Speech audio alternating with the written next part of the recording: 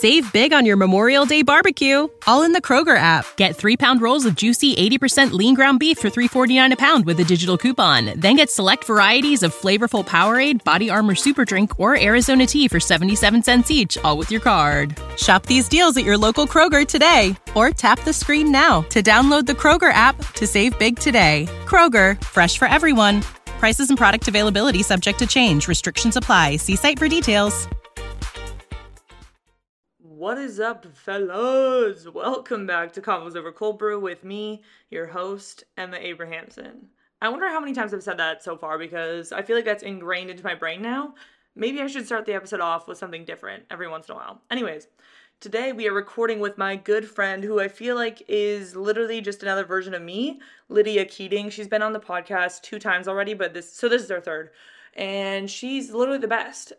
We have so much in common. She is basically TikTok famous. I would call her a TikToker, but she's also a writer. She's a runner. She just finished the New York City Marathon. And today, you guys just get to be a little bit of a fly on the wall for our conversation. So I hope you guys enjoy. Before we get into today's episode, I want to talk a little bit about Inside Tracker, who is sponsoring this episode of the podcast. I've been working with Inside Tracker for almost 2 years now, which is kind of crazy.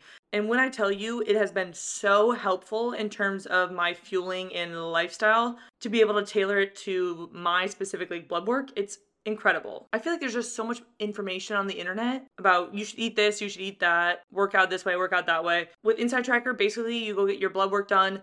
I usually do the ultimate test, and it tests 43 different biomarkers, and then they give you science-backed recommendations for how to help optimize those biomarkers so that you just feel your best athletically and just to live a longer, happier life. Inside Tracker was created by leading scientists in aging, genetics, and biometrics. You get a daily action plan with personalized guidance on the right exercise, nutrition, and supplementation for your body.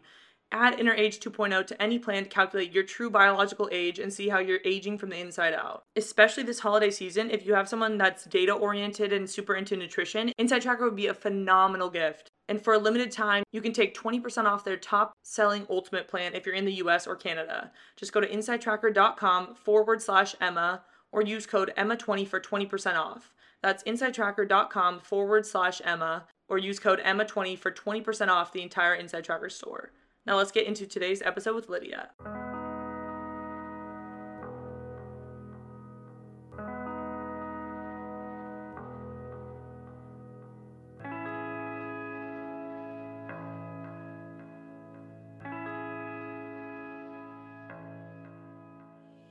Okay, Lydia back on the podcast. Hey, yo. I feel like you're my co-host. Like, we've been on enough times. Maybe we should do that. I've always wanted to do a podcast. So but the thing is, I've told you this before. I'm so impressed with your dedication and consistency. I will say this summer I've not been very consistent, but I'm back on the grind now. But I actually, yeah. Oh, sorry, go on. No, I don't really even know what I was going to say. Well, I was going to say that I went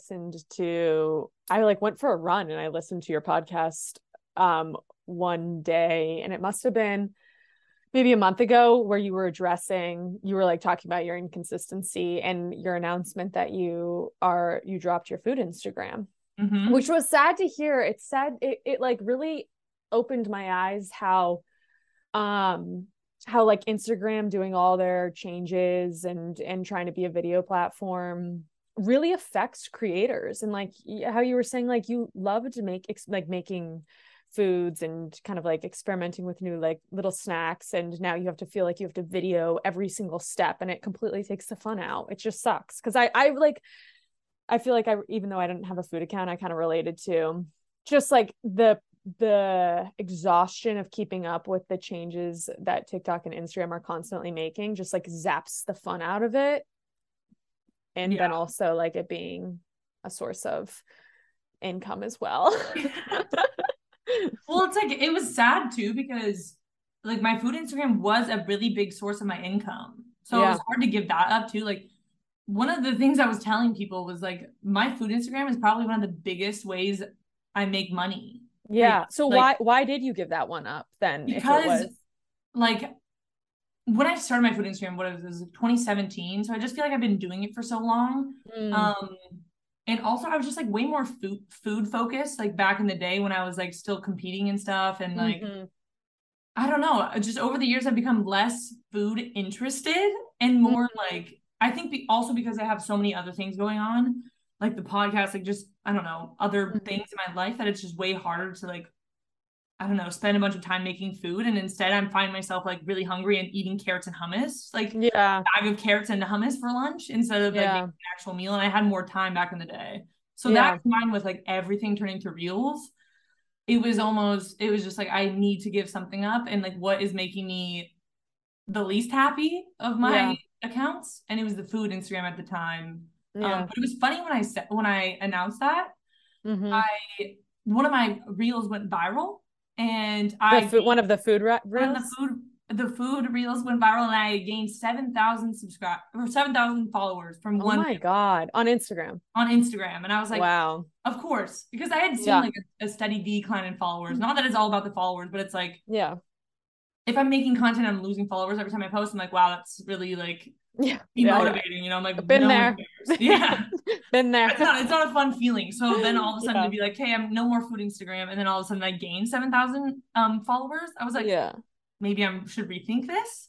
I mean, I've still been posting like occasionally. It's more just like brain space. I just needed to give something up to worry about every day. I was like, just leave the food Instagram out of your brain space. You know? So eliminate it from the checklist. But it was sad. I mean, I've been doing it for so long, but you just have to like, keep adapting, I guess.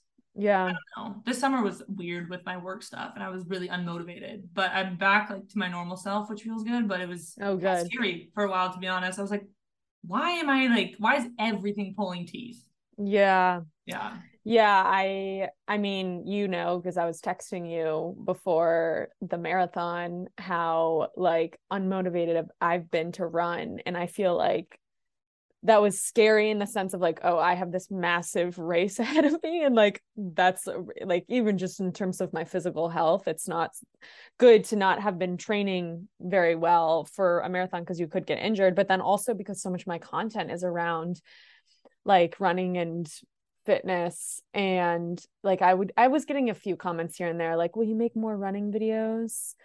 And when you just don't feel motivated to do the thing that you're like kind of supposed to be doing, and you're like, will I ever get this back? But it comes in waves, I guess. It's just hard when it lasts a long time. Because then you truly think like, because then people are like, oh, just go on vacation, you know, take some time away from your phone, whatever. I did all of that this summer. I was off of my phone. I wasn't posting. I skipped weeks of my podcast, which is unlike me, because I feel like I've been posting super consistently, like you said. You're a consistent queen. But this summer I was like off my rocker because I was like, I just can't. And it was literally like 4 months, I think, of unmotivation. And but I feel like now, probably like mid-October, I was like, all right, I feel back to my normal self, which is nice. A lot of it, I think, was the boy situation. We spoke offline about that. Lydia and I have already been talking for like 30 minutes. You guys won't. Well, I don't know. Maybe do you give your followers the inside scoop? No, not really. Okay. You guys won't know. This summer, so I think that was attributing to my lack of motivation. But we're back at it. But enough about me and my relationship issues. I want to talk about your marathon, because you obviously just ran New York, which we just talked about. I did. Should I talk about it? Talk about it. Give us the tea. Well, the true inside scoop, which you already knew, which I just referenced a little bit earlier, but just so it's cold brew coffee people know. I was like actually kind of dreading it, which I feel like such a scumbag to say, because it is such a special, the New York City Marathon is such a special event and a very coveted event, and people try and put their name in the lottery every year and don't get the opportunity to race it. And not only did I have that opportunity, but it was also my second time. So I was like, gosh, I can't believe I felt bad. I was like shameful that I wasn't so jacked up about it. But it's all tied to so many things that I am excited to talk about with you, because I was feeling really jazzed about my training for the marathon in or end of August, because I went to Chamonix with Hoka for the UTMB event. And that was like a very active trip, because like Hoka was taking us on these like It looked like it. Yeah. It was like it was honestly like it was amazing. I mean, I don't know if we've talked about it, but I like literally left being like, I am going to move to Chamonix. Well, I don't know if we talked about it or you posted something about it and you're like, I think I'm gonna move there. And I was like, geez. I mean that I was like looking up French visas, how you can be a property owner. Yeah. Oh, so you're like full on like researching. Oh yes, like dedicating, like days would slip away as I like Googled the ins and outs of how to become a resident of France. And then I was also looking at Switzerland. It's almost impossible for an American to gain citizenship and long-term residency in Switzerland. So I took that off the table, which was sad. But yeah, anyway, like that trip was, I felt like I was kind of like I felt like I went into that trip being in decent shape, but then a week of hike running the Alps I came out feeling, oh, I'm really in good shape, and like this is a great foundation to really start like digging into my long runs for the marathon, which was this past November 6th, I guess. And then I moved to New York. Like I literally came from Europe to New York City. If you follow me, my lost luggage saga. Oh my gosh, dude. And the reason I was so dramatic about that was because it was literally like, it wasn't just like the stuff I took with me to Europe on vacation. It was like the stuff I was like moving to New York with. So I came to New York just like without a lot of things. It was specifically without any workout clothes. And I dropped so much money on new workout clothes. And God bless some of my friend who works in PR for Tracksmith. She sent me some stuff. I'm like, woe is me, I didn't have enough running shorts. You reached out, and then I had to reach out to some PR contacts. Yeah, and they sent me free stuff, and it was so hard. No, but I did go on a little splurge too. I went to Outdoor Voices and I like got some stuff, and yeah, it was really difficult. No, but I just didn't have my things for a while. But anyway, then no, New York didn't work out. And then I think that kind of like messed with my whole training plan. Like moving is already kind of exhausting and disrupts whatever rhythm, especially with working out, you have, as I'm sure you just moved. But then like moving to and fro within such a short amount of time just like exacerbated that. And then it was like as soon as I got back to Rhode Island from New York, I kind of felt like a loser for leaving New York. And when you don't feel good about yourself, or at least I'll speak for myself, when I don't feel good about myself, I don't feel like a workout queen. Yeah. And this weird thing happened, which is like it's all in my head, but I was just like, oh, I don't want to go for a run because I don't want like everyone who I told from my town, like, yep, I'm moving to New York, babe, like to see me like back running the roads. And I'm like, well, there's Lydia, why is she back?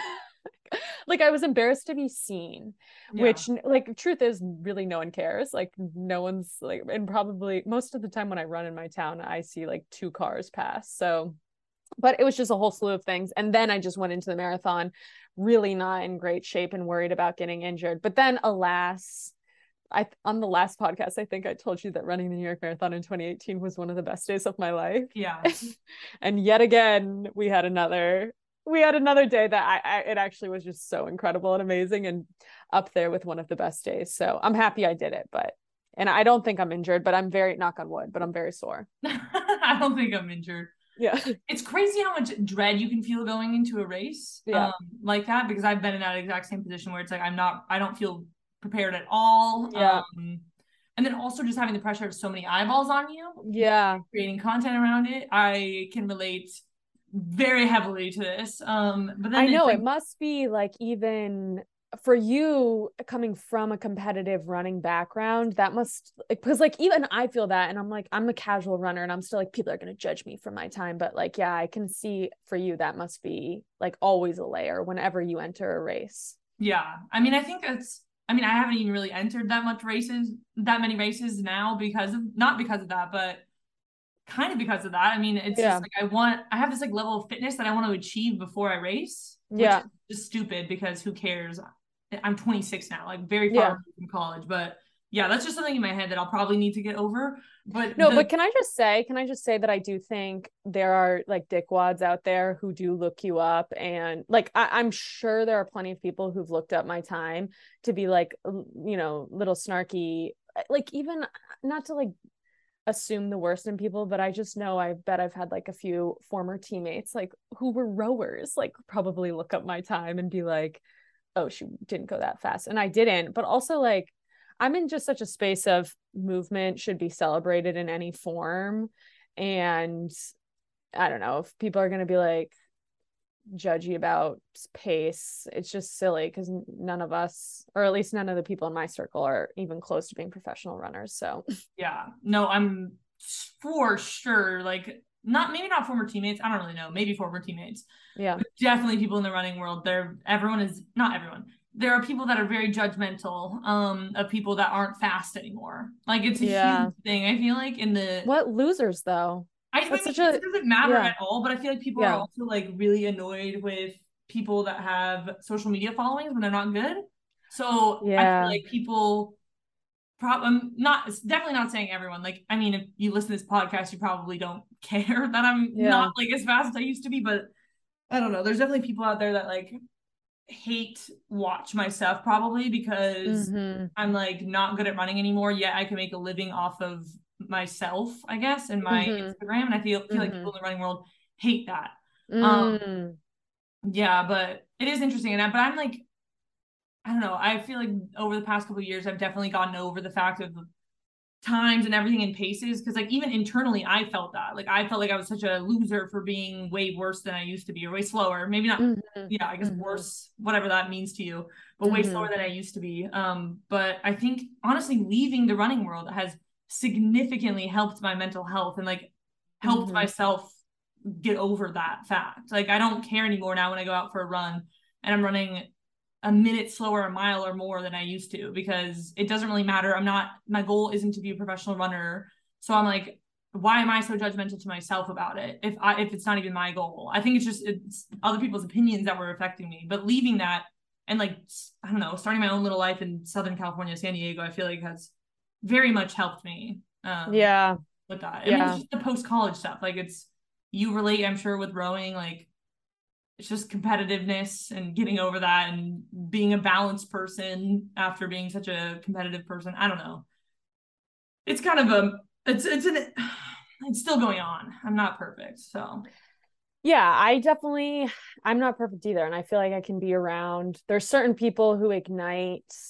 I don't know how much I want to say here. I don't think any of these people would listen to this. Not, no offense to, no offense to you, but they're like not social media people at all. But like, I was at a wedding recently that happened to have a handful of like friends of mine that are definitely that they're former athletes. Not all of them are former teammates of mine, but all of them are former athletes. And there's this always this like layer of who's the most athletic, which most of the time I just try and like step out of because I'm like, y'all, we are literally like most of them are older than I am. So I'm like, you guys are literally 28, 29-year-old women, like trying to going on 5 mile runs and racing each other the day before a wedding. And it's just like what is that? Like, let's just go on a jog. And then I'm like, but then I get a voice in my head that's like, well, am I the soft one who just wants to go on a leisurely jog, like who doesn't really want to push pace? But there's just like this subliminal competition that is so exhausting. But then also, like, I left that wedding and I remember thinking like, well, if I just I was also sick that weekend, but I was just like, if I just get as fit as possible, then like I'll come back and like I'll be the most loved. Like it all boils down to just wanting to be accepted. And like, I don't know. I don't know. Maybe this friend group is just like toxic, no, but dude. just like, yeah, When you're talking about this is exactly how I literally just went to a wedding. It was all my old teammates. yeah, I would say 9 out of 10 of them are still running. yeah, Some like, professionally, some like still just like out there, doing other random races, but still like yeah, elite, considered elite, whatever. yeah, And then here I am, like yeah, maybe I mean it's not in my own head because I was the most washed up, quote unquote, out of all my former teammates, and it made me feel so bad about myself. Though, like I yeah. don't think anyone was like really judging me, but Yeah, there's maybe a little always, bit. yeah, there's always a question of whether they are, whether it's in your head or not. And I've come to kind of trust my intuition more with those sort of things and like be like, if I'm getting a vibe, there's probably a vibe. And Yeah. because I feel like when I was younger, I used to be like, it's all in my head. Like I don't know, I'm the problem.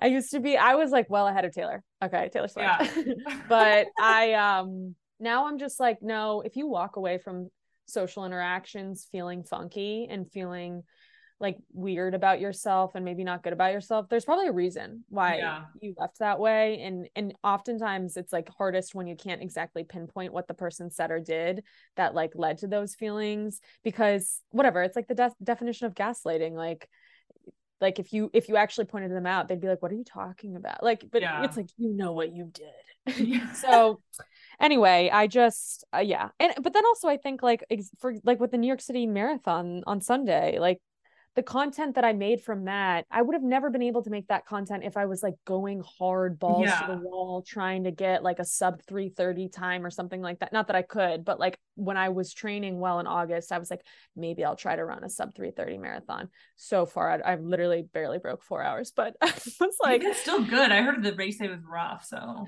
yeah, I think I was just so expecting it to be rough because now I've seen like TikTok videos of people yeah. kind of like assessing how it went, and everyone's talking about how rough it was, and I was like, well, I just was ready for the worst. So when I felt extreme pain and was like diarrheaing every 5 miles, I was like, yep, here we are. This is what we thought. I like This is literally what I stopped was mentally prepared yeah, for. the medical tent. I stopped at the medical tent, literally it was before 10 miles, and I was like, can I get 2 Tylenol? And they were like, you're our first Tylenol. And like, I was in wave 3, so plenty of Your runners. first Tylenol. I Mile was like like, 5. that's You're like, not I a need good it. sign. That's kind of like surprising though. Like, because that's kind of I far know. in.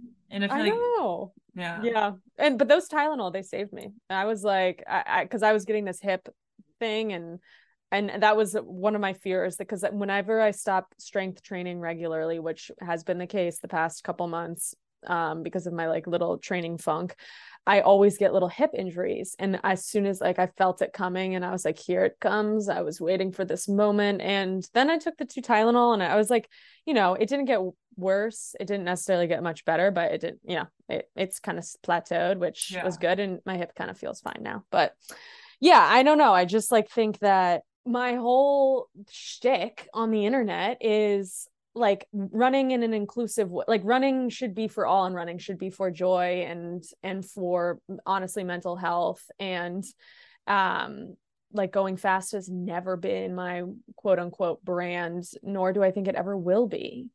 And I can get tempted when I'm around hyper competitive people, but like I just, it's just probably never going to be my thing. And so I'm Yeah. just going to keep doing it for fun. But I feel like that makes you unique almost. Like, Well, thank you. I mean, I feel like I relate to you more than a lot of my like competitive friends, whatever now. So, because like, I don't really envision myself going back to that lifestyle anymore. So it's nice to like, I feel like it helps me mentally to just see someone enjoying it that's not so worried about like the times and the paces and everything. Cause like, I mean, that obviously had a time and place in my life and it was really fulfilling, but I feel like now it's like integrating into my life in a fun way. And it's the same thing like you said, like there was no way I would be able to make the content I can make or I make whatever at an event or just like in my lifestyle if I was training like full time. There's just and racing and doing like, doing the races that I've done like all out, because then I would just be able to not do anything like when I was actually on race day. Like there's just so much more that goes into it when you're trying to go super hard, rather than just making content. So it's like you kind of have to pick which one. Yeah. And I think when I think about like my past self, when I was a competitive athlete and it was rowing, it wasn't running, but I took myself so seriously. And I was just like, I don't know. I was just so, I don't think I had a sense of humor really in college. And I was just like, I don't know. I thought I was so stoic and like, whatever, like, I just took whatever I was doing way too seriously. And I think that's for me, at least it's a trade-off. However, I don't know. Do you follow Mikey Mitch? Mikey Mitch? Yeah. Do you know him personally? I don't know him personally, but my sister, I think, is going to run club with him tonight. Oh my God. I'm like literally obsessed with him. Yeah. And His lifestyle overwhelms me. I'm like, I don't know how you do what you do because I would be dead, I think. yeah. And but like, he's an example of someone who I'm like, yeah, exactly. I think he's an anomaly. Like, I don't think he's the norm because he clearly is a very talented competitive athlete and like actually like, I think he's professional. Like, I think he's a pro trail runner, Yeah. but but still doesn't have that like personality of like just that really serious, like he still is super fun to watch. Yeah. And I think that's why he obviously has his following that he has and continuing to grow because he hasn't let go of that like fun side. And I actually don't know how long he's been running professionally, but he's doing it well. But I don't think I could ever do what he's doing. Like I when I'm like really serious in training, like I don't like party. I don't like, not that I party that much now, but I just like, yeah, I just lose a lightheartedness that I don't want to lose again. Dude, I literally was talking to my friend about this the other day. It's the same exact, I think we're the same person. Like truly, the I more we know. talk and get to know each other, like I feel like we are the same person because I am the exact same way. I become so hard when Yeah. I'm training and Mhm. I don't know. I kind of consider myself a hard person. Like I'm not super sensitive or whatever. But once Mhm. I stopped running or like even training that much for triathlon, whatever, I've really tapped into like I've really tapped into like my soft, like feminine side. And I Mhm. actually really enjoy it, especially at this point in Yeah. my life. Like Yeah. it's so nice to, especially well, when I was like training in college and stuff, my hormones were all messed up. Like Yeah. I didn't have my period. So Right. like I hadn't even developed or like gone through puberty yet. Um, Yeah. so Like now you'd never gotten it. I didn't get it until I was 22 after I No stopped running. way. Yeah. Wow. Yeah. Okay. Wow. I didn't have red S. So I didn't What's have red like, S? you know what amenorrhea is? Like when you lose your No. period. Oh, Oh. the female athlete Yeah. triad, it Yeah. used to be Yeah. Yeah. I've called. heard of that. Yep. Yeah. Yep. Yeah, I didn't have that because I didn't have any bone problems. I didn't have low bone density. And I was like pretty much eating enough. Mm-hmm. Yeah, but like I don't know. After college when I stopped running and then I just have developed a lot physically. Mm-hmm. And also like my hormones are way more, I don't know, they're way more balanced now. So I just feel a lot different than I used to as well. But I kind of like my more soft side. Yeah. Then I can tell when I start training super hard again, it messes up my hormones. Like I can tell that Oh. my personality starts to go away Mm-hmm. and I become way more stoic. Yeah. And like, yeah, I mean, I'm definitely like going out a lot less, whatever. But even besides that, like just hormonally, like things are just different. Yeah. So it's the same sort of thing where I just kind of like the phase I'm in now, where it's more just for fun and Yeah. I can do whatever I want. And I actually have a personality because in college I had zero. Like I had like little bits that would come out every once in a while, but Yeah. and it's so funny because like people from the internet like know me as this person that started in college, whatever. But it's so funny because like when I started my YouTube channel, it was probably the least like me that I ever have been in my Yeah. entire life. Yeah. And then now I would say this past year, I like truly feel like myself again. And I'm like way more energetic, way more funny. Like I wasn't really Mm-hmm. funny, I feel like, Yeah. and way Yeah. more lighthearted. Yeah, just the same sort of thing. But I can tell when I tap into like really competitive Emma, the soft, sweet, sensitive side goes away and I become less Yeah. funny. Yeah. And yeah, it's just weird. Yeah. And sometimes I like push, like, I don't know. I like being tough, I guess, Mm-hmm. and I like doing tough things, or I don't know, whatever like thing in my where I'm like, I don't know, I maybe this is just a side effect of college athletics, but just like I don't know, our coach would always talk about being resilient and being tough, and I think generally those are good things to have, but not like being tough doesn't shouldn't be at the expense of joyfulness and of like femininity. And this was something that I was like, I had to do this free people, well, I got to do this free people shakeout run on Saturday from the Free People store in the West Village or the East Village, I don't know. But I met these two girls, they were followers, and it was their first time running a marathon, and they were like, yeah, we're just doing it for fun. We're like going to CVS after, and we're gonna get sparkles to put on their faces. And they mentioned that runner Alexi, is it Alexia or Alexi Yeah, Pappas? Lexi. Yeah. Yeah, and she's obviously all about the sparkles. But I'm like, that's I feel like in this we're seeing it more and more, but like especially female athletes showing the being gritty, but like being like, yeah, you can wear sparkles and be gritty at the same time, or like you can wear bright pink and be gritty at the same. It doesn't, like, I don't know. I think they're used. And even when I posted my like kind of, I was like showing people the outfit I was going to wear for the marathon, and some like loser, I am almost certain it was a dude, but their account was pretty anonymous, was like, fashion over function, like this is like, and I was wearing clothes that I had taken the tags off, but it was like a type of shorts that I've obviously worn before. I just got in a new color because like 3 people wanted me to wear that, like, you know.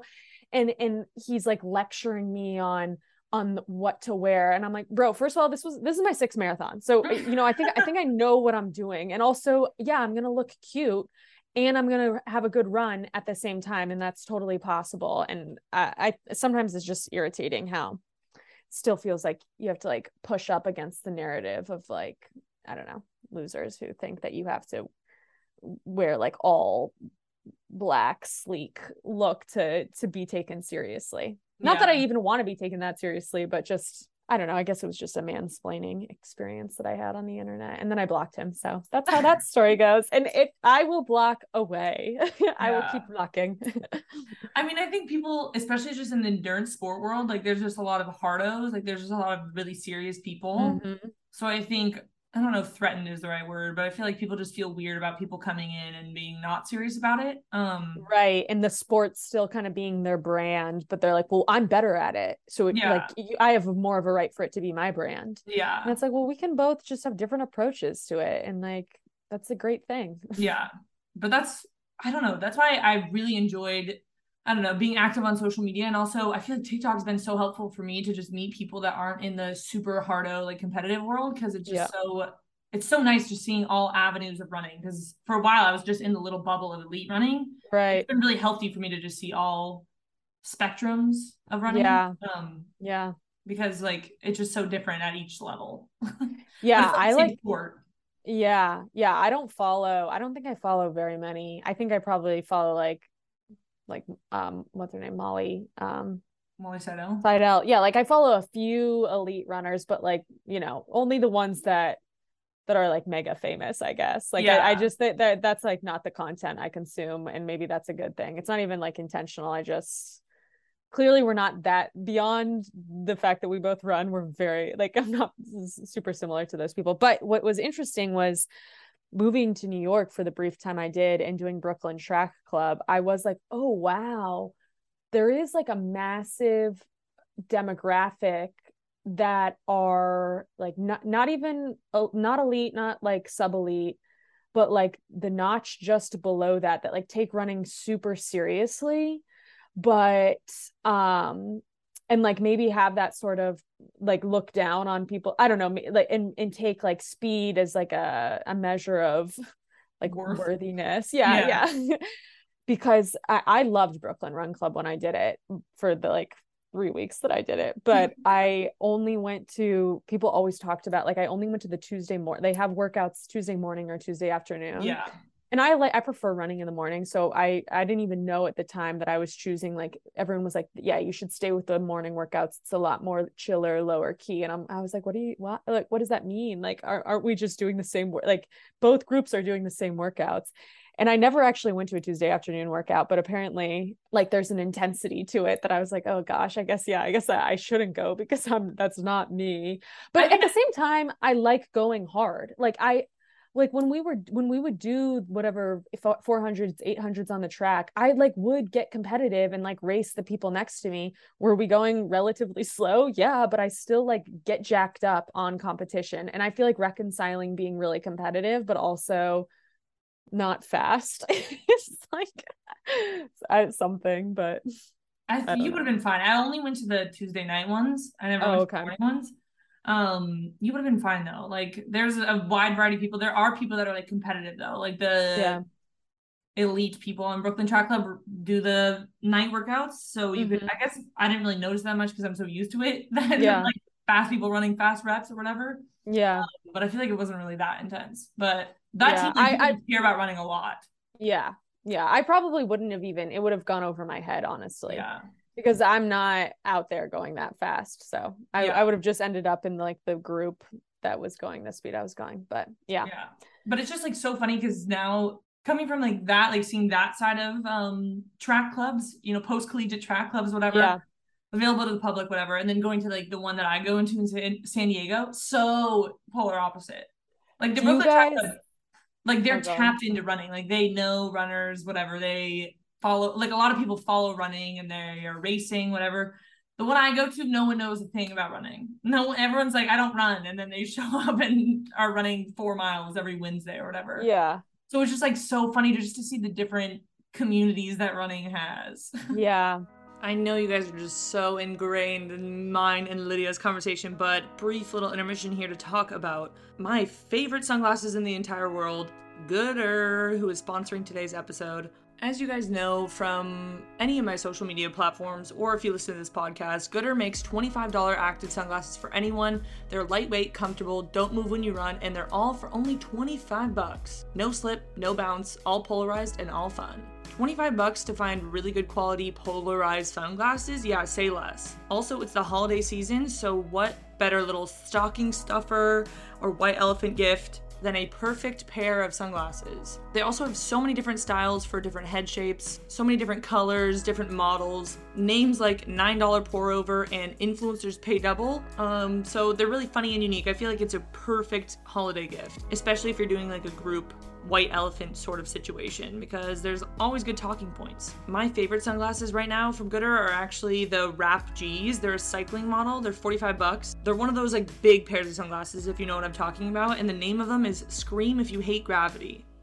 I recommend for anyone that's active, and they're just like stylish, so you can wear them out with normal clothes, which is what I do, as well as wearing them when I'm cycling and running. Like I said, perfect holiday gift. Everyone I know wears them. I'm sure you see them out and about because they are just the best sunglasses ever invented. Try them out, give them to a friend this holiday season, and treat yourself to a pair or two. Go to gooder.com, that's GOODR.com/coldbrew, and you get free shipping on your entire order. Free shipping this holiday season at www.goodr.com/coldbrew.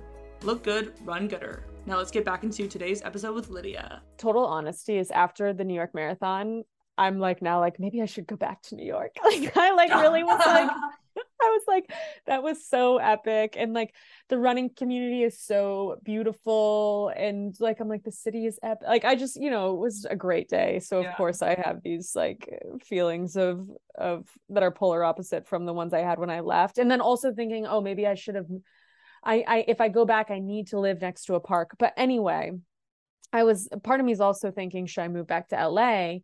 But I don't remember there being any running clubs. I'm sure there are running clubs in LA, but it's not that in New York, it just seems like it's a dime a dozen. There's so many. And well, New York, what's interesting about New York is that they have like the running community in New York has been such a staple for a really long time. Mm-hmm. When I was even living in San Diego in like 2019, there was nothing. There was no running community like in San Diego. Yeah, I mean there was, I guess, but it was a lot of old people, and like there weren't that many group runs, and if it was, you would show up and it would be old people. No offense to old people, but it's like when you're 22, it's like nice to meet people that are your age. Thing. Yeah.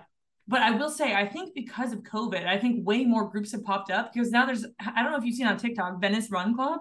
It's like, it's almost to a T, the exact same thing as I go to in San Diego. And it's huge. Really? Yeah. So I think, you know, slowly there's starting to be more run clubs in LA, and definitely in San Diego too. Like I already know of 3 off the top of my hand that didn't exist a couple of years ago. So I think it's becoming more popular, but it's just, New York has been so tapped into like the running community for so long that it's so ingrained already. But I think it's more like getting its roots here. Do you guys ever do track workouts? We were starting to, but in San Diego, it's hard because there's no public tracks. Yeah. So you have to like, I don't know. The guy that started this group that I go to, he started, I don't know if it was during COVID or like a year later. Hasn't been going on for that long, and like no one pays a fee to join or anything. So he doesn't have any money. So he's like, now I can go rent out these tracks. Yeah. And the one that we were using for a little while, they like closed it to the public. So not at the moment, but yeah. I don't know. I feel like I think Venice Run Club though does have track workouts, I'm pretty sure. I think I think my friend does them. Now that you mention it, because I think she like, I saw her recently and she like mentioned running in a track in Venice, and it must be that. But yeah, I think there is a public track in Venice, if I recall correctly. But yeah, when I was in New York, because I never did track workouts, and then when I did Brooklyn Track Club, I thought they were so fun. It's just like a nice way to break. I don't know. It's just fun to kind of try and go fast. And I'm just not in Rhode Island. I'm just like slogging away on the road by myself, never going particularly fast. And I just, I was in my slump and slash still, I guess maybe am, but don't feel the pressure to run since it's 2 days out of the marathon. But yeah. I have to figure out. I'm intrigued. Like, so you say you're thinking about moving to LA or back to New York. Like, what is your vibe now? Because like you left New York, you went back to Rhode Island. Yeah. Also, don't be embarrassed. I've already talked to you about this too, but yeah. I was in the exact same position where I told people I was moving to New York, and my friends made fun of me like that I was moved again. Like, it's embarrassing leaving, but who cares? It's your life. But yeah, like what's your vibe now? Well, my vibe is depressed. No, my vibe is mentally ill. I'm back in Rhode Island, and I just like feel so strongly I shouldn't be here. Partly because I'm just like in my parents' house, and they're not here a lot of the time, so it's not like I'm like living shoulder to shoulder with my parents, which I don't think I'd be able to do. But there's just something that's like it's pathetic in my head. And I don't mean like some people, if I met someone who was like, oh, I'm living with my parents, I wouldn't think of them as pathetic. It's like just this negative self-talk that I have about myself. And I think also because I can't, like, I'm in a position where I could get my own place, and I just feel like I have someone was like, oh yes, I was talking to them about this, and they were like, I forget who said it. They were like, there's some syndrome that is. And I was like, yeah, I guess I have a syndrome. A syndrome? Yeah.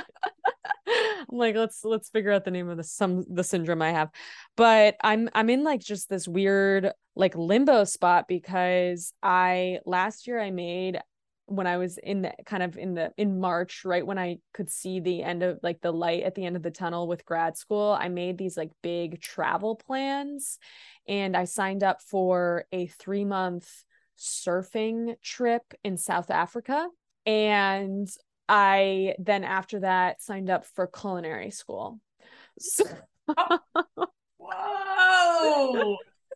Okay. Yeah, so that was in March? Yeah, no. And so the surf trip is supposed to start January 21st. Like technically I've signed up, I've put down a deposit. Okay. For both. The surf trip starts in March or in January, goes through April, and then culinary school, which is in Ireland, starts in April and goes until July.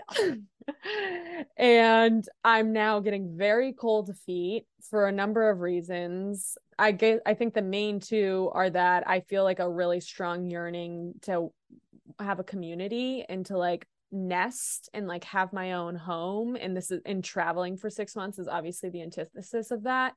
And then the other thing is I'm like, I think we talked about this a little bit on the last time I was on the pod, but I'm trying to write a novel and really try and like, I guess kind of like shift, or just not even shift my brand, but just shed light on the fact that like I am a writer and I'm trying to put stuff out there. And I started self-publishing some of my like short stories on my website, but I want to write this novel and I want to get it published, but I'm not even done with it. And I feel like scared to go on this trip and not have completed this big goal that I was hoping to at least have the rough draft done by 2023. And I've spoken with one literary agent who, like, because in the writing world, the big first way you kind of like, it's really unusual like for a new writer to publish like a collection of short stories or essays, like it's really a novel is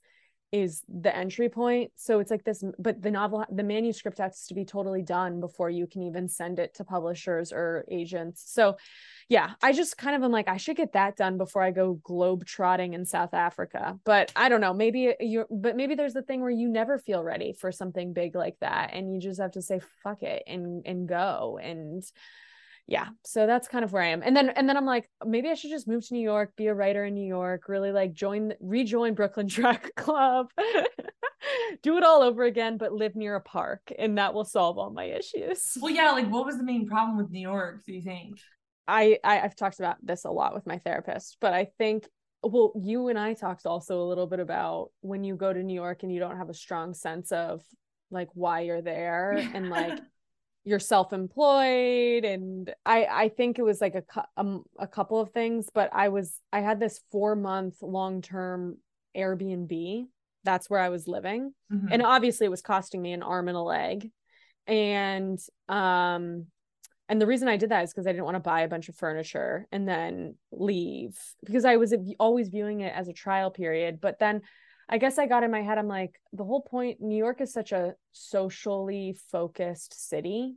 And I'm like, what's the point in investing in social relationships if I'm just going to leave in January? So I kind of got into that headspace. And so then I just wasn't as eager to go out and hang with people, even though I had a bunch of friends in New York who I hadn't seen in a long time. They would like invite me to stuff, and I'd just be like, I'd like always come up with excuses. And I found myself just like staying in my apartment all day, and then felt really claustrophobic with, like, I lived near McCarran Park, but like running on the street of New York, like there's like I don't know, I guess people do it all the time, but I was like 3 miles from Prospect Park, and I loved running in Prospect Park.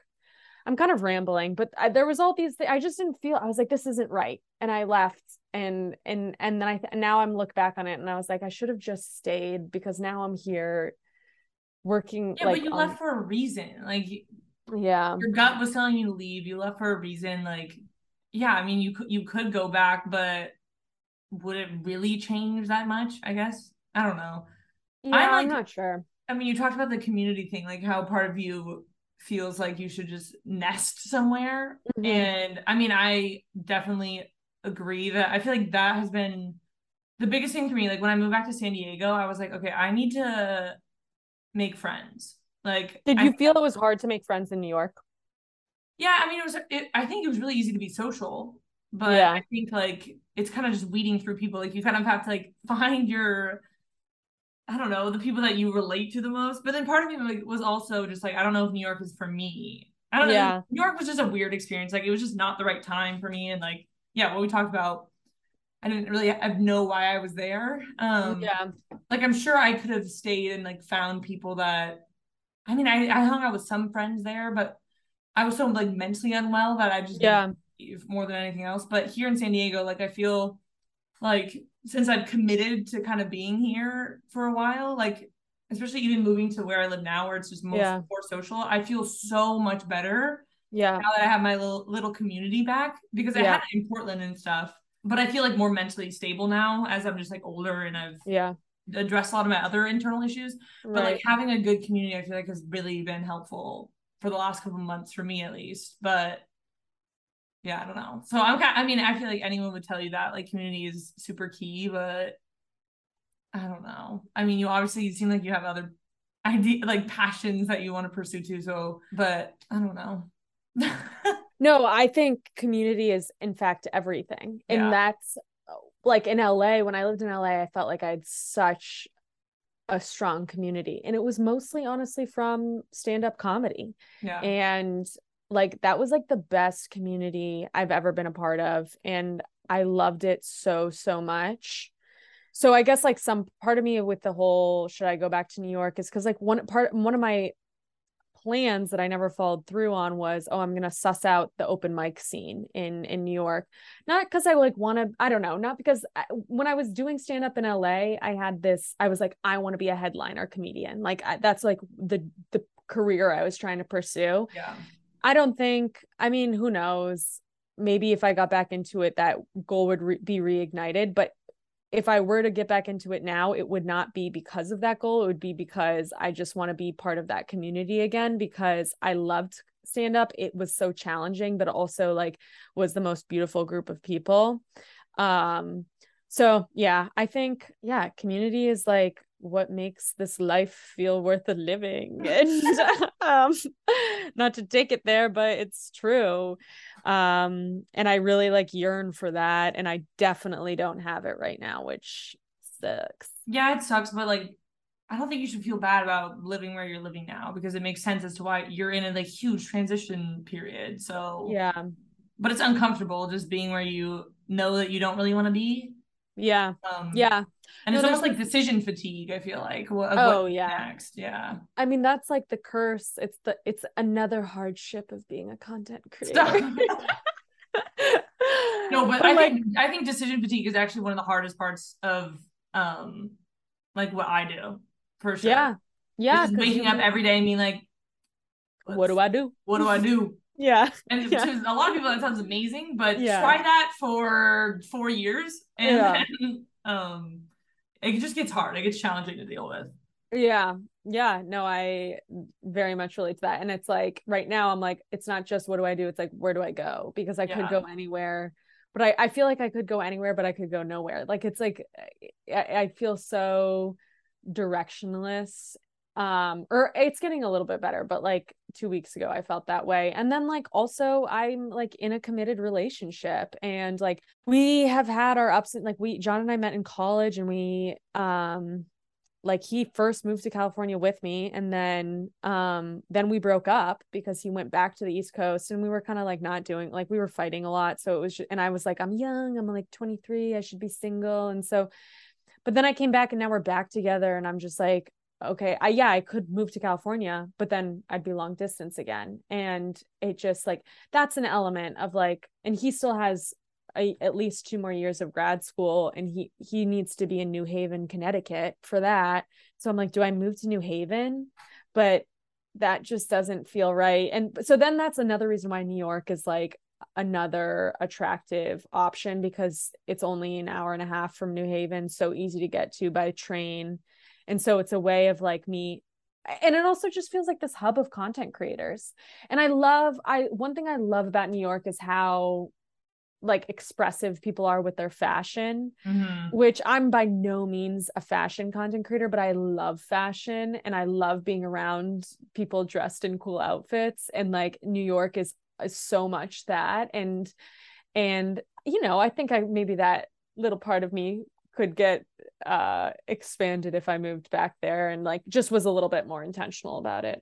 Yeah, I mean, it's easy to be yourself in New York City, I feel like, where you could just Yeah. literally do whatever you want, like be whoever you want, because no one like everyone's so unique, I feel like a lot of the time. So no Yeah. one really is like over like no one's looking at you and judging. Well, people are judging maybe, but like you can wear whatever you want and no one Yeah. cares.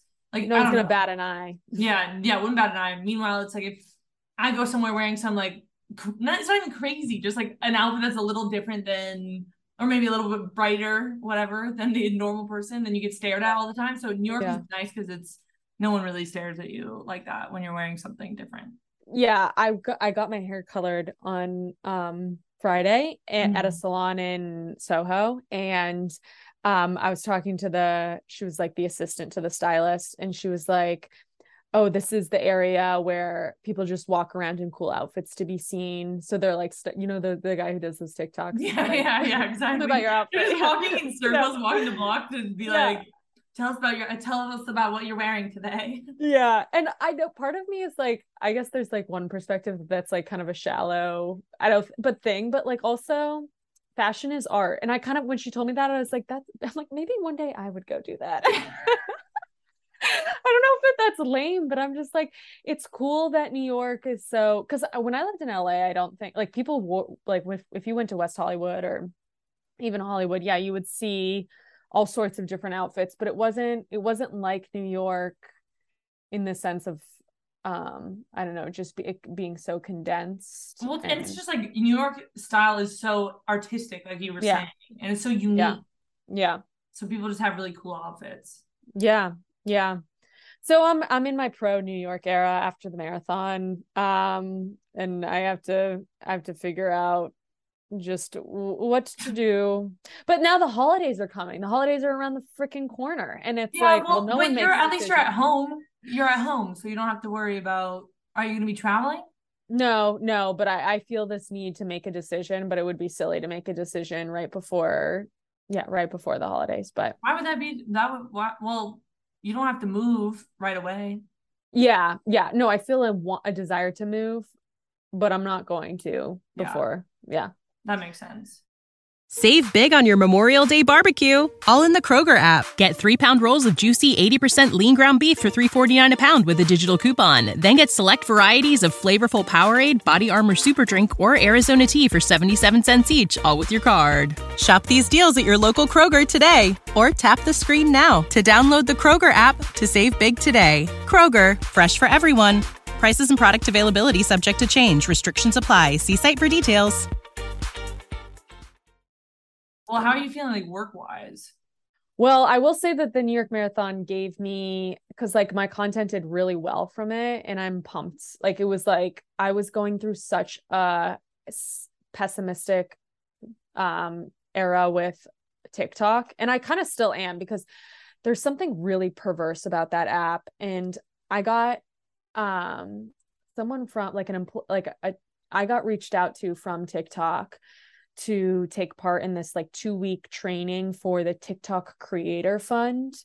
And it's basically, it seems like TikTok is really trying to get both content creators and brands to do all their like negotiations on the TikTok platform versus like, as it currently is. I don't know about you, but for me, it's like, it's all negotiated on like an email chain. Yeah, and then we go, yeah.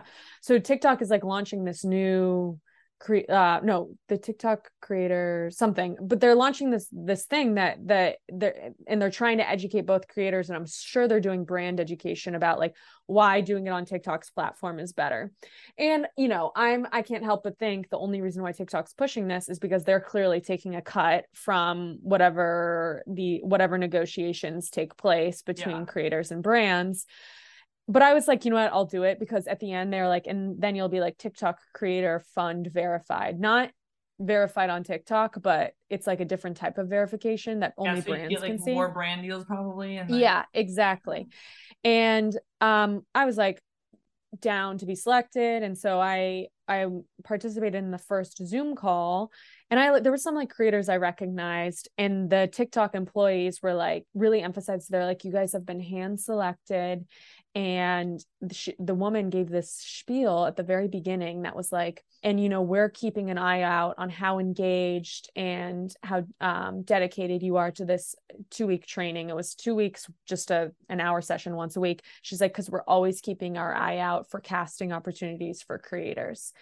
And I just got such an ick from that first call, because she's like like, Black Mirror. I don't know what. Yes, she was like, you've been hand selected. We're watching you to see how like well you buy into this. And I was like, ugh, like I'm just your little pawn in this like money. Like this app is already making so much money, and it already feels like, as a creator, like I'm just stuck in this in the system of, when I first got on, TikTok's whole thing is like anyone can go viral, right? Like anyone can pop off. And obviously, as the app grows more and more, fewer and fewer people have the opportunity to have viral content. And I have a theory that what they do to creators is they give them this, like, they push their videos out there a lot in the beginning. So creators get this like, oh my God, I'm growing. And then they stop. But at this point, as a creator, you're like desperate. So you're just like, okay, I'm going to make more content, more. But they're doing this to everyone. So we're all just out here making content, living on our phones, just like we're all fucking content creators. And TikTok is like controlling us all, and it's just sick. And I still think this, honestly, even though recently, like my New York City Marathon content did well, and it was fun seeing it, like most of the comments were really fun and like nice and exciting, but there is a grossness to it that the short answer to how's my work going, I'm just like, ugh, I'm just a little bit over it. And that's kind of why I launched my newsletter and really started really doubling down on sharing my writing, because I'm like, that's what I want as a career. Like I want content creation to always be a fun thing. Personally, I kind of hate doing brand collaborations. I just feel like I'm this advertisement and this like, and that's what I am. Honestly, I am just an ad, and I like sharing the content that I just make, but I don't necessarily love like it as a career, if that makes sense. Yeah. I What mean, about that you? definitely no, that definitely makes sense. And I've kind of had some, especially when I was like dealing with the really lack of motivation, I kind of had an existential crisis, kind of like along the same lines. I'm like, do I want to live on my phone? Like, why when anything happens to me do I feel the need to like go on Instagram and share it with the world? Like it's just an automatic response. And I was like, I almost feel like out of touch with real life. I think now I've done a better job of like actually just being off my phone and stuff, but it's since I've been doing it for so many years, I just feel like my life is online, and it's just weird to think about what life would be like if I didn't do social media as a career. But then it's so probably hard beautiful. like, yeah, but then people are like, oh, delete social media. But it's like every job I would be able to get after this would probably be social media related as well. Yeah. So the whole thing, like, it just feels weird. And I'm really intrigued to see how this is so meta, but like how the world is going to be affected, especially by like TikTok. Like you said, like it's such an addicting platform for viewers, for creators, for everyone, that it's scary. And like just the stuff that's on there, like there's a lot of weird stuff on there. So like I'm just very intrigued to see what happens down the road with creators, with normal, like just people that are watching social media, people, whatever. Because I feel like it's kind of messing with everyone's brain. Yeah. But then it's like, yeah, fundamentally, I mean, I love sharing my life. I love connecting with people on the internet. I love it as a career. And especially stuff like this, like the podcast, like I love just talking to people. So this one feels like having a podcast feels less like social media and more like what I like to do, which is connect with people. But yeah, it's just like an odd career that I feel like I've had a little bit of an existential crisis with lately, because I don't know. But I feel fine now with work stuff. I'm maybe a little bit directionless, but overall I feel fine. It's more just like fundamentally, what is social media and what is it doing to all of us? But sometimes I just like to not think about that. Thinking about like like collective effects of like specifically TikTok is dark, because it is doing something to our brains, and the way how good it feels at the end of the day to sit down in bed and scroll on TikTok, like that, it is dark how good that feels. And I just and how much time you can waste on there without it feeling like anything. It's scary.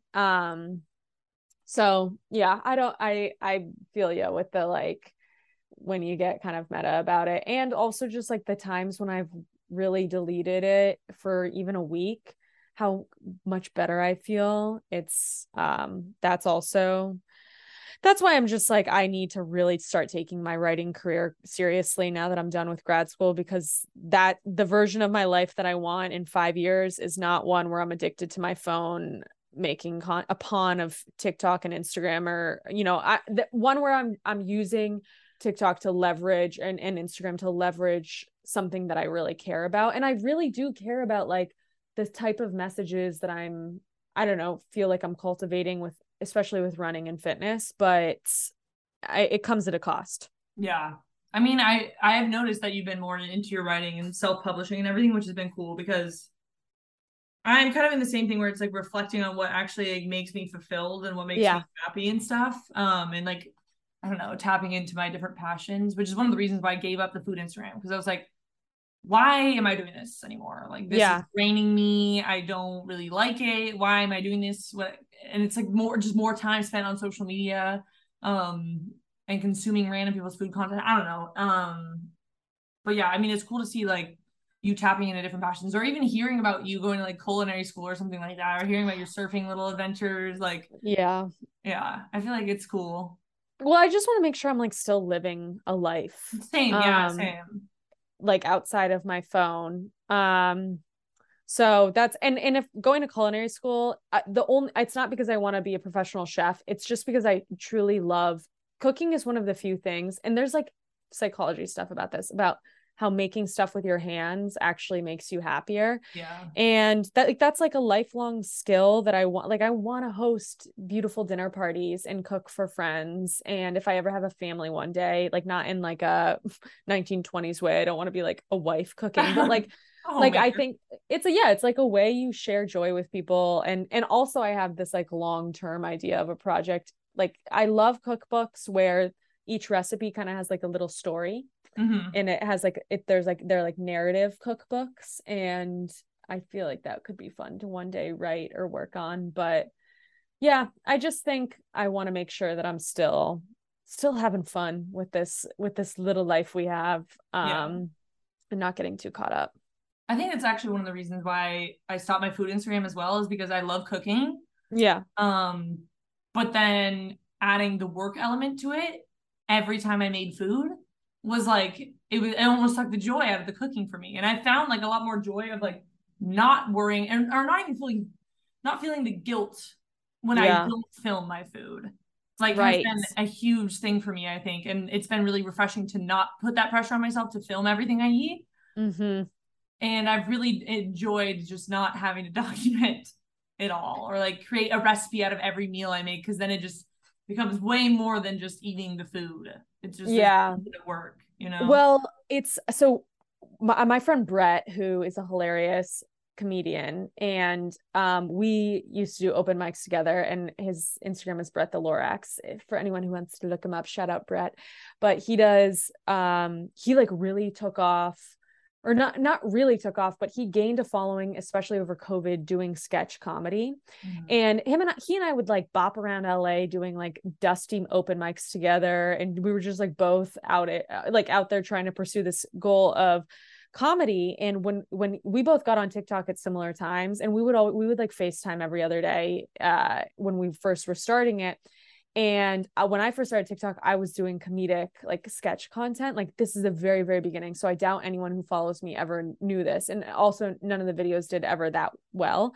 But Brett like really stuck with his comedic sketch content. So now he has, I think he has over like 300,000 followers on TikTok and like 20K on Instagram. And all his content is him doing sketch character work.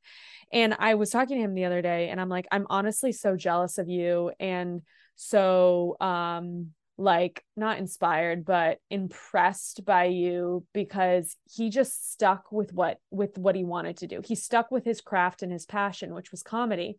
And I'm not saying that I want to be out here making sketch video content, but like, I feel like I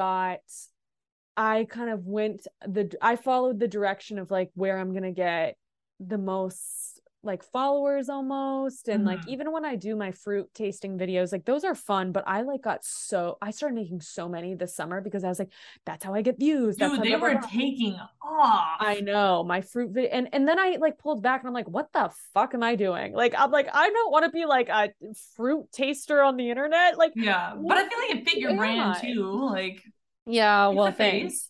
It was a phase, but it was just like, this is not, I feel like a fool. That's what I felt like at the end of that. I was just like, the one fruit, the Monstera Deliciosa, which was the one. Dude, that was everyone loved that one. That like literally, dude, that fruit was like viral this summer, dude. I was like, what is that fruit? I've never tried it, and why do I see it every other video on TikTok? Not just from you, from everyone. I know other people started trying it. It was insane. I've never seen a fruit take off like that. But but then I just kept going, and then I like looked at my feed, and it was like me holding fruit, and it was like, kitchen. Yeah, exactly. And I was like, who is this bitch? Like eating all this like strange fruit. Like, yeah, one video was fun, and it was like fun to kind of take people along the journey of the fruit ripening and whatever. But it was just like journey of the fruit ripening. Yeah, that was an example of me just getting greedy and being like, oh, that's the type of content that does well, so I'm just gonna keep making that content. And that's what like TikTok especially rewards, that like just doing the same thing over and over again. But yeah, I mean, the only reason I mentioned Brett is because it seems like he did a really good job of like using the platforms to leverage a career that he already cared about pre-internet or like pre having platforms, and now he's like he's doing so well with his stand-up, and like it's just awesome to see. But Yeah. and I feel like I didn't do that. Yeah, but then also it's like every single creator gets to a point where what they're doing, they need to shift something. Like, yeah. haven't you seen that with like YouTubers? Like they change, people go from like vlogging to now a video podcast. Like I feel like people just get over the same content after a while. That's interesting. What do you think of like, I know she's like, everyone always talks about her, but like, do you think at this point, anyone could replicate the career that Emma Chamberlain had? I don't know. I feel like no, probably, because I feel like she was the definition of someone that just like, she embodies what like Gen Z on social media is, like the perfect career, I guess. Yeah. And because like vlogging, how much can you revolutionize vlogging? I don't know. Yeah. I guess, I mean, I'm not very inventive. I don't know if that's even a word, but like coming up with new ideas, I feel like it's just really hard. Especially now on social media, that I can't even imagine someone doing something exactly like and taking off like she did. But who knows? Yeah. Maybe someone has a revolutionary idea. It's like Mr. Beast too. It's like, who's that? you don't know who Mr. Beast is? No. Oh, he's like the biggest YouTuber out there. Oh, really? What is his thing? Like, he like built his own Squid Games. Oh gosh, I don't even know. He gives away so much money. I don't know if you ever want to go down. I can't believe you haven't heard of Mr. Beast. He's like so famous, but he also it's like he's way more successful than I think Emma Chamberlain. At least makes way more money. But it's like the same sort of thing. It's like, can someone replicate that? I don't know. It'll just be interesting to see how like social media evolves over the next couple of years, especially because TikTok, like everyone's a content creator. Yeah. Nowadays. So I don't really know. Yeah. Do you ever feel this thing? This is like kind of separate, but related to the social media stuff that, and this is like going a little bit back to going to this wedding that I went to recently. This was a traumatic wedding. Where I just feel like, do you ever feel like people don't ask you how you're doing because they feel like they know what's going on with your life because they see it on the internet, and then you feel like no one knows who you are or how you are because they don't feel a need to ask because they feel like they've already seen you and they take that for what it is. Does that make sense? I mean, I think that, but then I feel like people just automatically assume that you're doing well most of the time because of what they see. I mean, at least for me, that's what I feel like. A lot of people come up to me. I have like really bad imposter syndrome, to be honest. And I'm extremely self-critical. It's like one of the things that I'm just probably will never change. I feel like it's just fundamental to my core as like a Virgo and a type 3 Enneagram. I don't know if you've ever taken that test, but I haven't, but it sounds like you know yourself. No, I mean, it's just, I'm very hard on myself, whatever. Yeah. So I've had some friends come up to me and they've told me like how well I'm doing, or just like, I don't know, all this stuff, but it's like funny on the inside because sometimes I feel like, especially one of my friends told me that like I'm so successful and I'm doing amazing. Like, I don't know. She was just telling me these things, and it was so funny because I was like, I feel like I'm self-imploding on the inside. Yeah. So it's just interesting to see people's interpretation of like the content, I guess, that you're putting out. I don't know. I don't know if I really feel like people don't really ask me how I'm doing, but maybe that's because I just overshare so much where I just tell them without them even asking. Yeah. I don't, maybe I don't know. It's a me thing, but sometimes I'm like, it's isolating in a way of like, people always talk about followers falling for the idea that like developing parasocial relationships and thinking that they know you. But I wonder if there's also for me, I feel like there's also an element of your friends consuming your content and never, I don't know. I've gone back and forth about this because sometimes I'm like, and it's probably a product of also living in like so sequestered in Rhode Island, but just like people seeing you on the internet and then being like, oh, Lydia's doing well, so no need to have a catch-up call with her. Like, I had this friend who recently asked me, she was like, I booked a hotel in like upstate New York, and she's like, and I don't know, I feel like I haven't talked to her about my life in years. And she's like, want to do a getaway with me? And I'm like, but we've spoken on the phone, and I we always talk about her, which is fine. I don't like, it's fine, but I'm like, she doesn't know anything about my life. Like, we're gonna go on a hotel, like a getaway, just us two together. Like, she doesn't know what I've been up to the past 2 years. I don't know. Yeah. It's just like, and then I'm like, maybe that's a thing, a fault of my own, because people assume that everything I put on the internet is actually how I'm doing and what I'm up to, and that's like an isolating thing. Yeah. No, I mean, I agree. I feel like, especially when I was like leaving New York, it was more so people just like, they're like, oh, there Emma goes, moving away again. You know, she's like so indecisive. Then I feel like no one was really asking like more questions. Like, why was I leaving New York? Yeah. You know? It was just like, oh, Emma's moving again. Yeah. And you're like, I'm And actually very unwell. yeah, I'm like, I'm actually mentally unstable. But no, but I do feel that, where people just like assume things are going well, or just like that they already know exactly what's going on. Yeah. Well, yeah, I actually at another, I went to so many weddings this summer, and at another wedding, a friend of mine who I'm not that close with, and so this interaction didn't really bother me that much, but he was like, Lydia, and I was like, what's up? And we hugged, and I was like, how are you? I'm like, I heard you were living in Florida, and he was like, no, I'm back and forth between New York and Florida. And then he goes, I don't need to ask you about your life because I see it all the time. And I was like, haha, yeah. Yeah, I get that too. But with him, I like really didn't like, we were never that close. So it didn't really bother me. But then it made me think, I'm like, oh, is this what's going on with like my actual close friends? So who knows? Yeah. I mean, it definitely could be. The internet is just weird. I mean, also just, especially when people like you and me who, well, maybe I should just speak for myself. I overshare on the internet. Speak for us, girl. Well, I overshare on the internet, so I feel like I just talk about almost everything. So maybe that's why like people just feel like they are already checked in, because I overshare about everything. So yeah. Well, now that I have my newsletter and my like special, like my website, and there's a paywall, and the reason why I put a paywall is because I'm like, I only want people to be here.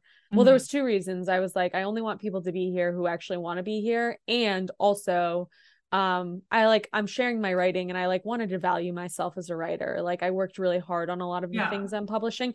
A lot of it's fiction, but I have published these things called micro musings. That's what I'm calling them, which are me actually sharing like my own personal thoughts. And I would say I'm like pretty honest on there about all sorts of stuff in a way that maybe I wouldn't be so much on TikTok, where you can just get torn apart. And maybe the reason you say you overshare is because you have like a podcast where like it probably feels like a much safer place to share things than a TikTok video where I feel like I talk about things on here where I'm just like, I probably shouldn't even say this to the world, but I feel safe with my podcast listeners, you know? Right. Yeah. Because if they're listening, they love you, and shout out to you guys, and they follow you, and they care about you in a way that like someone who swipes through a video they see one time on TikTok.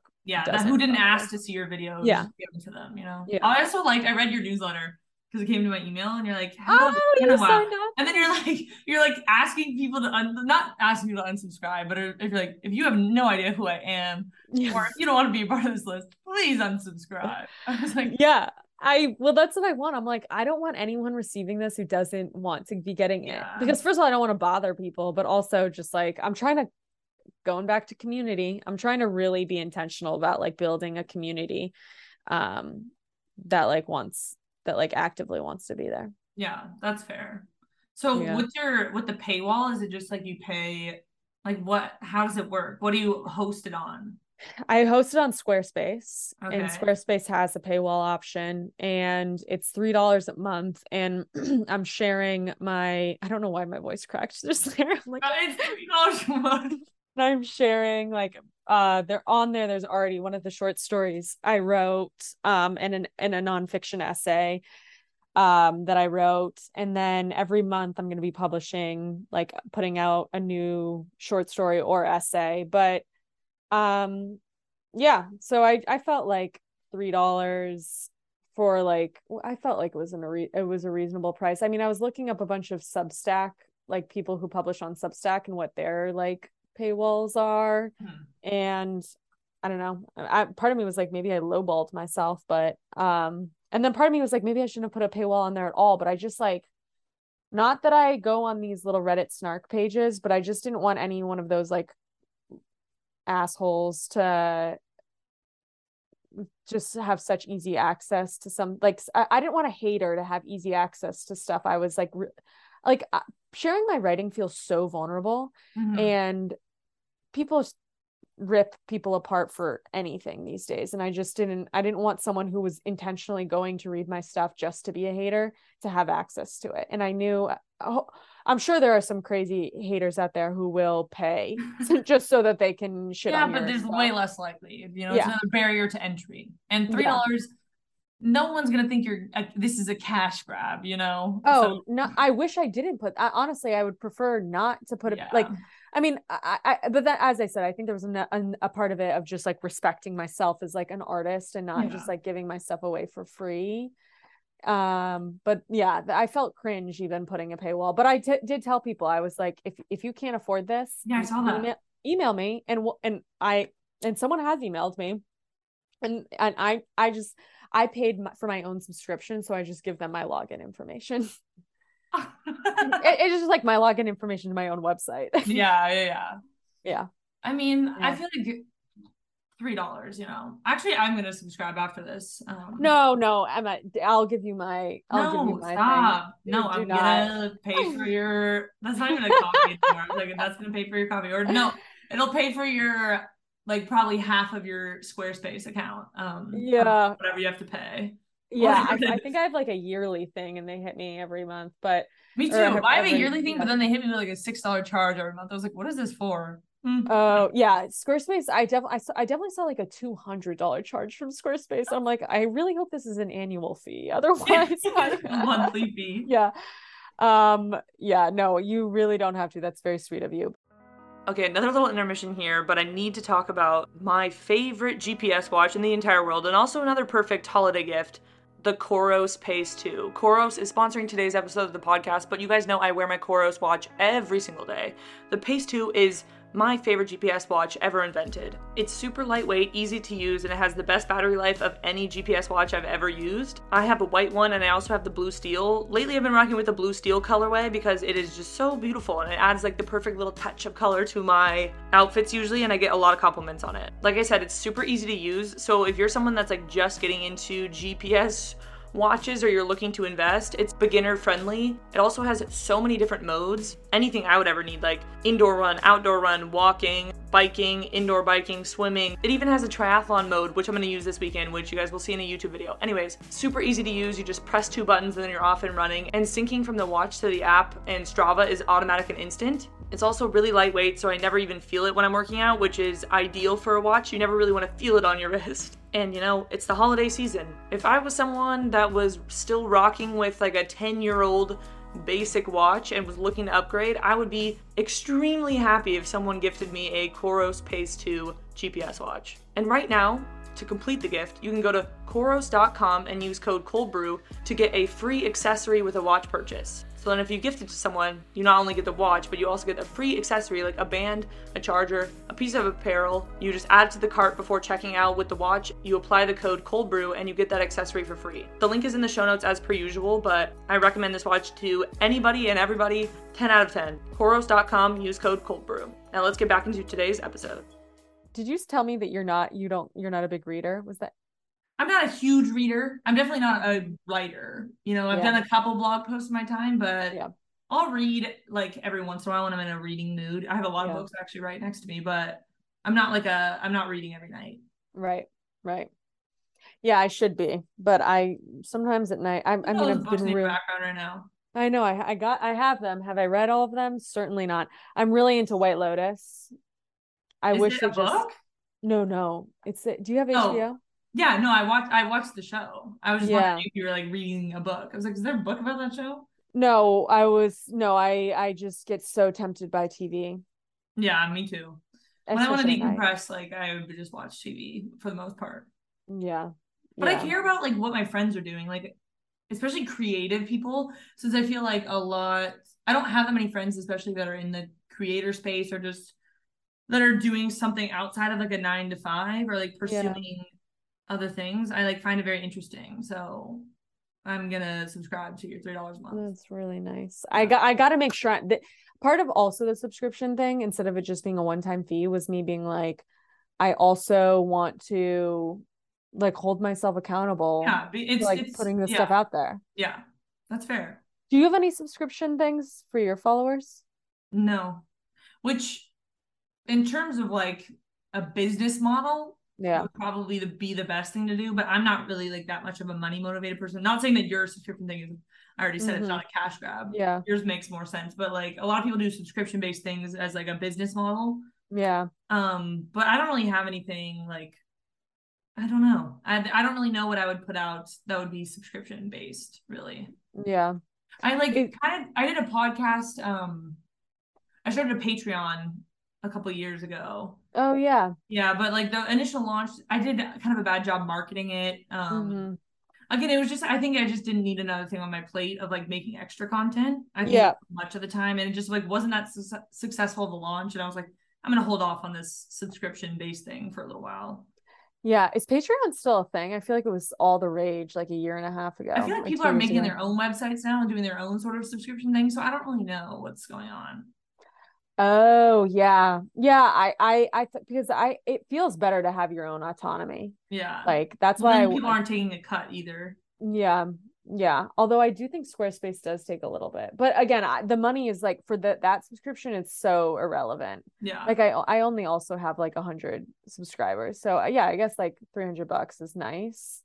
But I don't know. It's not like paying massive bills in any way. It's paying your Squarespace subscription. Yeah. So yeah. We'll see. I need to make sure I keep staying focused on that. Whenever my content does well on TikTok, like it's done the past couple days, I like it. So I'm like, I'm going to make more content, and then it like dies out. I don't know if you have that. I feel like motivation ebbs and flows probably for a lot of people, but then especially in like the social media world, I feel like you just got to ride the waves, you know? Yeah. Yeah. So do you feel like you're, like, it seems like you're really happy in San Diego? Yeah, I am. I'm definitely going to stay here. Like, I don't really know where else I would go. I don't really have any other desires at the moment. And it feels good to not, like, be longing for anything else. And I think, like I said before, I feel like community right now has been so nice. I don't really think I realized I needed it until I started having it. Like, until I started making new friends and, like, building a little network of people, like, being included in more group chats and stuff. Like, because I feel like I've been independent for so long. Like, it's nice to just have people to hang out with, like if I need to, you know, every day. Right. So I think that for me, like, has just been a huge part of being back in San Diego. And like a lot of the people that I'm friends with are not people that I met before moving back. Like I have a lot of new friends. Yeah. Like my high school friends, I have quite a few of them, but they're all up north in like Encinitas area, and they're all like about to be wifed up, or they're all booed up, different phases of life. Like, I don't know. It's just nice meeting new people. Because I feel like it just is more in line with my life at the moment. So I don't know. It's been a huge, I just feel like I've changed a lot over the last couple of months, like mentally, and I'm doing really well, which is nice. Yeah. And again, it ebbs and flows, but in terms of like being content with my location and like feeling like I want to make a place home, I feel like San Diego's it, which is nice. Yeah. Yeah. It must be nice also having your family be nearby. Yeah. Well, my younger sister just moved to LA, actually. Oh, she did? Yeah, which is kind of sad, but she just came to visit this last week. I mean, LA's not that far, so it's fine. Yeah. Why'd she go? She's in, I think it's like Redondo Beach or like Hermosa Beach. I don't even know exactly. But yeah, she loves it, but that's kind of sad because she left. But then my older sister, I thought was gonna move back, betrayed me and moved back to Denver, so she's not there anymore. Yeah. My parents moved to San Clemente, but I don't really see them that often anyways. So family's like close, which is nice. But I talk to my sisters every day too. I feel like my siblings and I have become closer, which is nice. Yeah. I don't know. It's nice being here. So yeah. No, San Diego's awesome. Yeah. But again, like I feel like every day is different, you know, the motivation. It's just I just love being in my mid-20s. I feel like some days is great and some days is terrible, but you just gotta ride the wave. So it is a wave, isn't it? Yeah. Okay. Well, I don't want to take up too much of your time. I feel like we've talked for like 2 hours. I know, sorry. I feel like I was a chatty Cathy, but No, do not say sorry. Like literally, well, I have no other plans today, so I'm always down for a good combo. okay. I just don't want to bore my listeners because I feel like well, people always say that they love our conversations, which is why I had you on again. Like the amount of messages I got when I said that you were coming on, they're like, "These are my favorite episodes." Oh, did anyone come through and ask you any questions? Yeah, but people were yeah, let me go to my Instagram and check. I feel like we covered some of the things. Like a lot of it was like the marathon experience. People asked for first marathon tips. Oh gosh. Oh, okay. I mean, I think just like um yeah, follow a training plan, get your long runs in.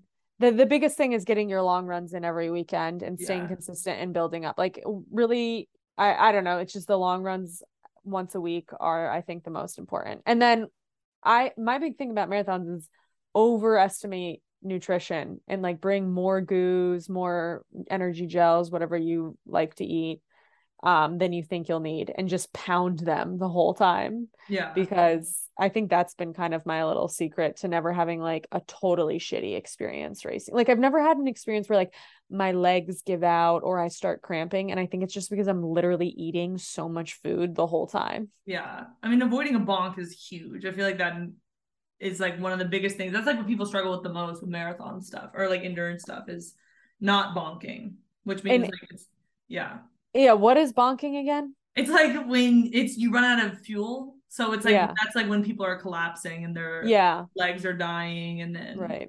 it's basically like when you start feeling really weak and then you just lose all ability to move, basically. Yeah. Yeah. So that's never happened to me. And I think it's because I just eat a ton of goose. Yeah, which is Yeah. good. What Yeah. do you think? Like when? Okay, for New York, when did the pain like really start hitting? Like when do you feel like it was like, oh, I'm running a marathon? Like mile 19, Mm-hmm. Oh, which it's is kind of the early. classic. Yeah. Yeah. Yeah, that it was early because I was like, fuck, I still have 7 more to go. Yeah. But also you're like, I'm in the home stretch almost. Yeah, which is scary because you're like, I still have Yeah. 7 miles, but when you hit like around 20, you're like, I'm almost done. Yeah, yeah. Oh, I like, yeah, you mile with like 3 miles to go, you're like, I see the finish line. And it's like I go on 3 mile runs and like that's my run for And the day. I'm gassed Yeah, after. yeah, yeah, Yeah. yeah. Do you have So any pain cave advice? Like when you're just mm, in the hurt locker, like what are you thinking about? I just think like keep moving your legs and have confidence that it really will pass and you'll have a new like within a mile like a mile or two will go by and you'll feel you might be in a type of pain but it will be a different type of pain. Like there's so many waves that come through during a marathon. So just having faith that if you're really severely in the pain cave, that it is probably temporary and stopping is probably not the answer. Mm-hmm. I don't know if that's helpful. Yeah. Well, stopping, I feel like, yeah, definitely not the answer because then, oh, Oh yeah, it might feel good in the moment, but that's gonna feel terrible when you start again. exactly. Yeah, Yeah. I think stopping's one of the worst things you can do. Yeah. I did want to talk about this. I just don't want this podcast to go on forever. I don't want to like bore people, but um it was on my list. Like when I watched your TikTok the other day of talking about how you're like the thing about the sign, like not having Oh it yeah, there for you. my weepy TikTok, yeah. Dude, that like made me tear up though. I mean, because I Oh feel like I understand where you're coming from. Like it's hard, I don't know, doing something like that, but then and you have like so many people that are cheering you on, and then it's like you kind yeah, of feel guilty because like why are you kind of sad that you don't have someone there to make you a sign? Because it seems like such a silly thing, but it's like I yeah. feel like I understand. But someone asked like, do you communicate with your family about like them not coming to your races or like My family is really and I'm probably not going to go into like the details of it, yeah.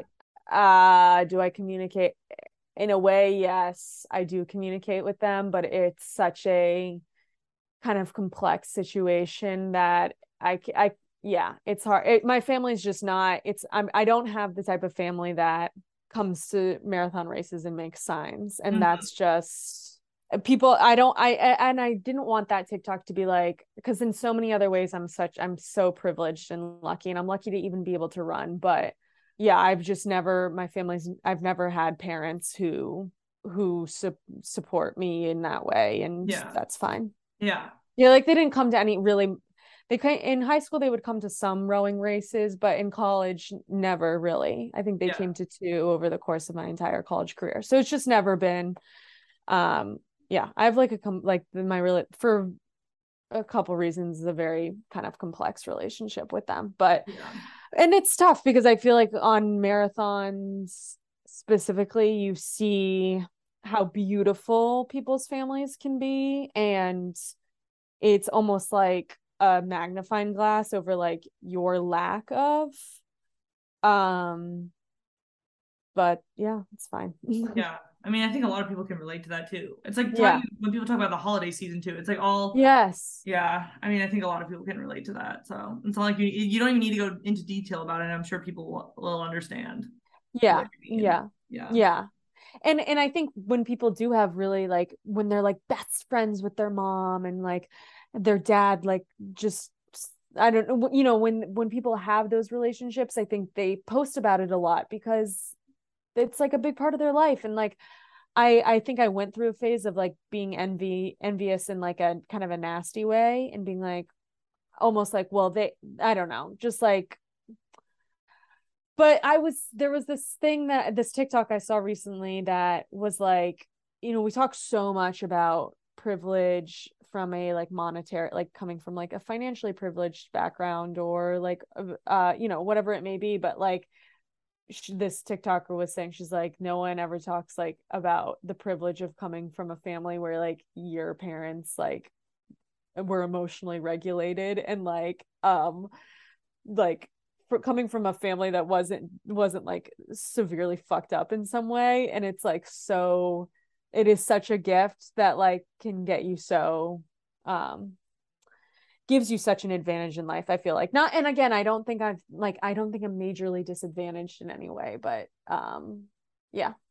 I mean, that makes a lot of sense. Like there's different forms of privilege, I guess, but that is interesting because no one really points that out.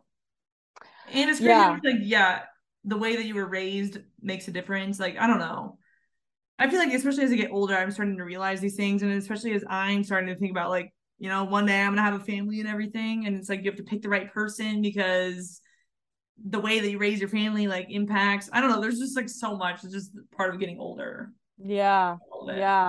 And really just not wanting to pass on any of the baggage that you got when you were a kid. And like, I don't know, because there's like, as you get older, you realize you are a type of way because of the way you were raised, and like just working through that bullshit. And like, I feel like I mean, I don't want to get too sappy on this, but I just like, I definitely don't want to be like angry with my kids, or like, not that, you know, I just want to be, and I feel like I kind of have a temper now, and I don't want to like, I want to be able to work, I want to work through that before I have kids, before I, you know, bring any human into this world.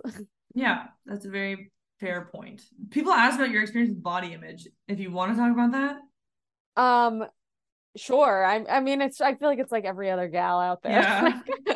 I don't like, it's I think I definitely am going through like a negative phase with my bod right now. But running a marathon is always like a wonderful reminder of like, running in a marathon is always a beautiful reminder of like, wow, my body is my best friend. Like the fact that my body took me through that, and like, how dare I look at my stomach and my arms and think they're too flabby, or whatever my critique might be, because that body just like helps me run 26.2 miles. So right now I'm feeling like great, but 4 days ago I was like feeling not great, and it's just you know, it goes up and down. So yeah, I don't know if that's helpful, but again, it ebbs and flows, I feel like, for everyone. For me, for sure, it's the same sort of thing. Like one day I'm feeling great, next day I'm feeling terrible. But just constantly reminding myself that my body does amazing things. That sounds so cliche and stupid when I No, it does though. It really does. Yeah. And to be able-bodied is such a gift. And Yeah.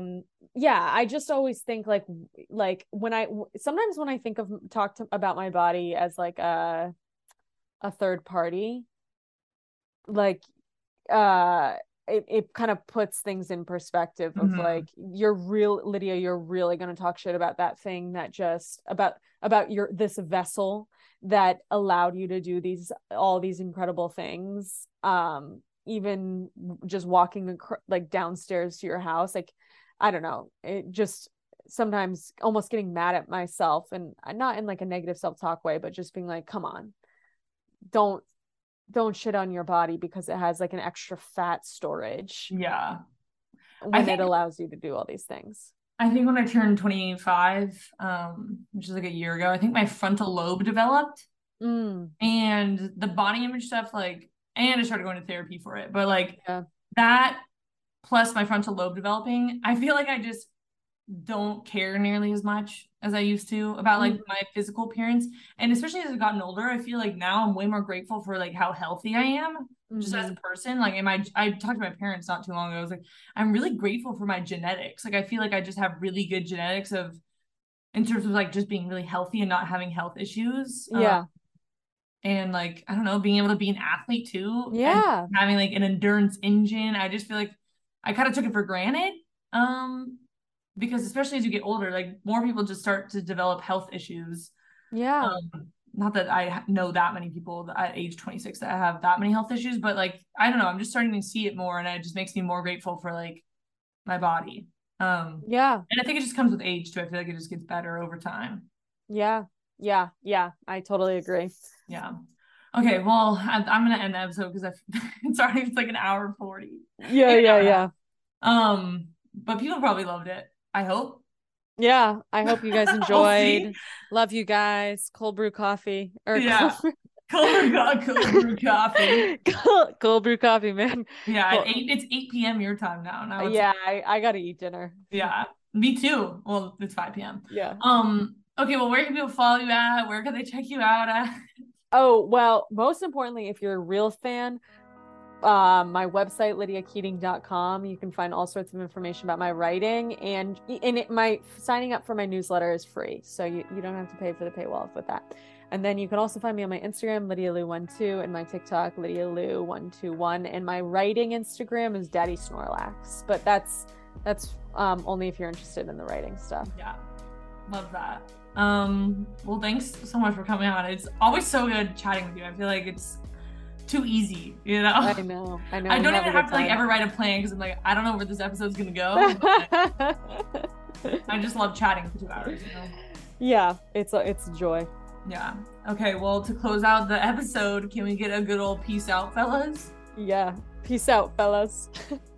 Thank you all so much for listening to today's episode of the podcast. I know it was a little bit longer, but Lydia and I, every time that we hop on a Zoom call, we literally talk for at least 2 hours. Which just shows you that we are actually good friends outside of social media, which is nice.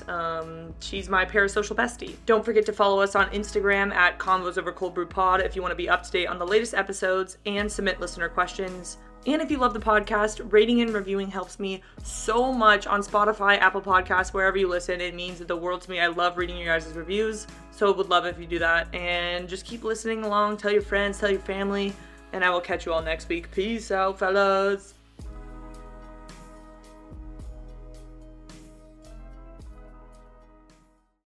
When you need mealtime inspiration, it's worth shopping Kroger, where you'll find over 30,000 mouth-watering choices that excite your inner foodie. And no matter what tasty choice you make, you'll enjoy our everyday low prices, plus extra ways to save, like digital coupons worth over $600 each week. You can also save up to $1 off per gallon at the pump with fuel points. More savings and more inspiring flavors make shopping Kroger worth it every time. Kroger, fresh for everyone. Fuel restrictions apply. Save big on your Memorial Day barbecue, all in the Kroger app. Get 3-pound rolls of juicy 80% lean ground beef for $3.49 a pound with a digital coupon. Then get select varieties of flavorful Powerade, Body Armor Super Drink, or Arizona tea for 77 cents each, all with your card. Shop these deals at your local Kroger today, or tap the screen now to download the Kroger app to save big today. Kroger, fresh for everyone. Prices and product availability subject to change. Restrictions apply. See site for details.